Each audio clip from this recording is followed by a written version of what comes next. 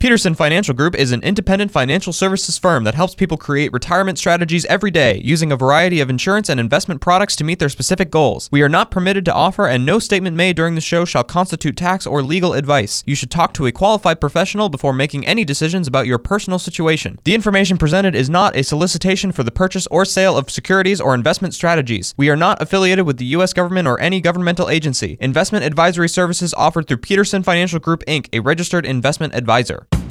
This is the Retirement Ready Podcast with President and Founder Eric Peterson of Peterson Financial Group, Iowa's retirement specialists with an office in West Des Moines. It's time to make sure that you're retirement ready. All right, Eric, my friend, let's talk about the SECURE Act. Like I said, it passed, it went through, the clock was ticking down, and Congress did that, what was it, $1.4 trillion spending bill? And tucked in there was the SECURE Act. Tell us about it. Well, you know what's funny about this, and most everything in life, because my kids can know this, and because the show has been on for, a few decades, but everything that happens in life we can trace back to a Simpsons episode. Isn't that crazy how many things you can find? Exactly. So this one was funny because I remember Lisa was trying to get something passed, and what they did is they put a paper clip on it and then clipped it onto something that was being talked about in Congress, and just because it was paper clipped, it got voted on and passed. And that was the way you got bills passed through. And then sure enough, this is what happens. They're passing a budget item and they tuck this inside, And it's because they don't want to vote on just individual things. They like to, meld them all together to get the votes because they know that people want to vote on the budget. So it's just kind of comical. Everything can be traced back to a Simpsons episode. Right, I know, it's funny. And then the name of it, they set up these weird, or they create these weird names. So secure, that sounds great. Secure, everyone wants security in life. But we look at it goes setting up every community for retirement enhancement. That's a mouthful. Right. And when you look at what it really does, there's a few things that does that are positive, but it doesn't really allow you to put more money in. That would give you, that would set you up for retirement enhancement. Be able to put more money away. No. The big one is what it does. It raised the RMD age to age 72. Yeah, so let's spend some time on that because that's a big positive. There are some positives and negatives in this bill, like anything the government passes. So we'll talk about a few positives to start.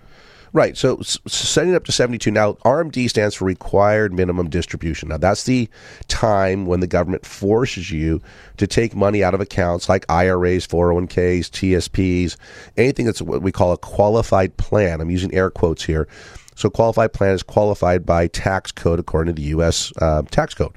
So it allows you to get deductions usually for putting money in the accounts, gross tax deferred, but then when you pull the money out, it's 100% taxable. And then there's time frames when you can take it out and time frames when you have to take it out. So 70.5 has always been this required minimum distribution. The thing is, if I'm moving that age further, it allows people to still leave their money deferred for a lot of years. Well, how's that really an enhancement for every community? Because in retirement, you kind of need money, right? So this isn't really designed to help the people that need their money right away. It's designed to help the people that don't need their money, right? Because they get to keep it deferred for a longer time. It also helped people with getting rid of that weird thing called a half a year. It's hard to add 6 months to your birthday sometimes. Thankfully, they did that because the whole 70.5 thing was goofy. People in July, it was really hard for them because all of a sudden it's January the next year before they turn 70.5, People born, when their birthday falls on a time when school is out, they always kind of know when their half birthday is because they typically get to bring treats to school and they kind of get ingrained in that, Anyways, that's another side thing. My wife is born on the 28th, and it still haunts her to this day that she wasn't able to bring treats to school because everyone was out on winter break. But anyways, so 72 now, you don't have to take your minimum distribution until 72. So if you were not 70.5 in 2019, then you fall under the new parameters. So you don't have to take your money out until you're 72, which is nice. It just allows you to keep your money deferred for a longer period of time. Now, Eric, let me touch on that real fast right now. So if you did start pulling RMDs in 2019, you have to stick with that program moving forward, correct? Correct. You are grandfathered under the old laws, or you're stuck. I don't want to be grandfathered. Grandfather normally gets you out of something. Right, yeah, this is more stuck. You're mired. You're stuck in. You still got to maintain those RMDs, even though you really don't want to. Yeah, very good point. Yeah, so 72 is it's nice. It's round. You could say, okay, hey, I can 72, boom, I got to take it out. And normally this have to occur by the end of the year. You don't have to take it the day you do turn that age. Right. Yeah, exactly. You have until the end of the year to do that. And the thing is, when I have clients and prospective clients that are only taking their required minimum distribution, you know what that tells me, Mark? It tells me they don't need the money. They're right. And that's where a lot of people were at. Part, I think, the reason we did this, and of course we are living longer, so it's about time they did do something like that. But yeah, I think that's a great point. We are living longer, and a lot of us maybe don't need the money. Right. So you're only taking out what the government forces you to take out. Now, just because you take it out doesn't mean you have to spend it. Right. You can save it if you want to. You can spend on anything that you want. And so when people are in our office, we like to draw a lot of stuff and visualize concepts for them. And I always draw this kind of decision tree, if you will. So you have this amount called an RMD, and there's basically 3 choices of what you can do with it. You can spend it, enjoy it, right? It's money. You can gift it, or you can save it. Now, because of the law they passed in 2018, when they passed the new tax laws, they made what's called a qualified charitable distribution. That got written into law. And so now if you want to gift your RMD, you can send it directly from the custodian where your IRA is at to the charity. You satisfy the RMD, but you don't pay tax on what you send over to the charity. So in essence, you get a tax deduction for that money. Now, you can also gift it to your kids. Right. You can gift $15,000 per person, but you don't receive any tax deduction for that. Well, okay? there's a little caveat for that later on. We're going to discuss that on the negative side, right? Right. But yeah. Then you can also save it. All right. Now, if you're going to save an RMD, then there's 3 ways that you can save it. And this is really the tax nature of how you're going to save it. So you can save it in a taxable account. You throw it in the bank or an interest, maybe a CD, maybe a savings account, something like that. You can throw it in a brokerage account, right? Get some mutual funds or stocks or things like that. That's going to create 1099s for dividends and interest, capital gains, those kinds of things. Or you could try to save it tax deferred. Now, when you're trying to save an RMD tax deferred, the only real options you have is to buy a capital asset, something that won't pay on the appreciation until you sell it. Or you could buy a tax deferred type of an account, like an annuity at that point. That's one thing you could buy that would be tax deferred. Or you could save it tax free. Now, there's only 3 things that are tax free, but unfortunately, the RMD can't go into one of them. So Roth IRAs are tax free, but you can't put an RMD into a Roth, so that's out. But you could buy municipal bonds, which means the interest is tax exempt. Or you could buy life insurance, which is tax free. So you're limited to what you can do with that RMD, but you still have to have a decision of what to do with it. And there's not one decision to make. You can make decisions. You can put money in all 3 if you want. There's no reason not to spend money you have to pull out and pay tax on. That's what you have to do. Enjoy it. You worked hard to save it.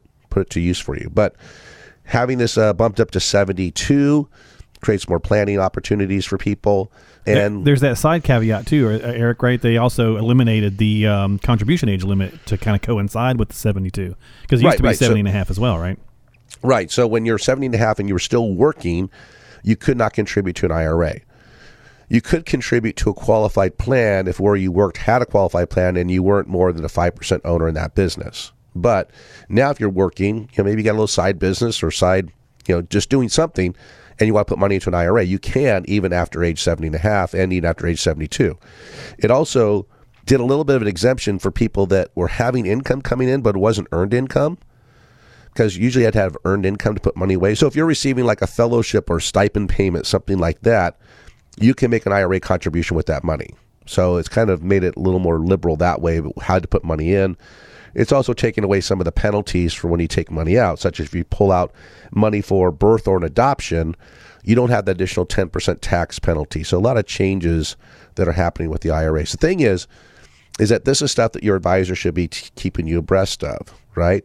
One of the things we do, I'm a member of Ed Slott's Elite IRA Advisory Group. So as soon as the Secure Act passed, that same day, we had a video that went out to all of our clients telling them about the passage of the law and how it's going to affect them.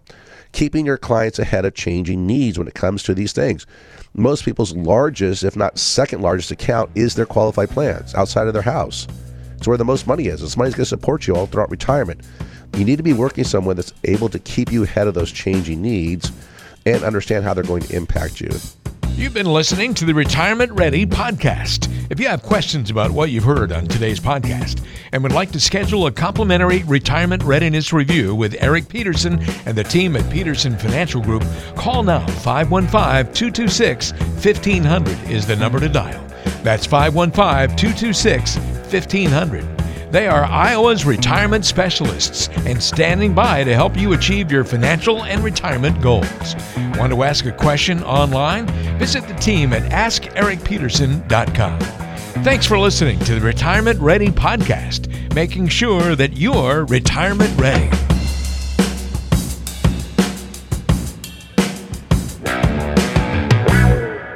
Peterson Financial Group is an independent financial services firm that helps people create retirement strategies every day, using a variety of insurance and investment products to meet their specific goals. We are not permitted to offer, and no statement made during this show shall constitute tax or legal advice. You should talk to a qualified professional before making any decisions about your personal situation. The information presented is not a solicitation for the purchase or sale of securities or investment strategies. We are not affiliated with the U.S. government or any governmental agency. Investing involves risk, including the loss of principal. No investment strategy can guarantee a profit or protect against loss in periods of declining values. Any references to protection benefits or lifetime income generally refer to fixed insurance products, never securities or investment products. Insurance and annuity product guarantees are backed by the financial strength and claims-paying ability of the issuing insurance company. Investment advisory services offered through Peterson Financial Group, Inc., a registered investment advisor.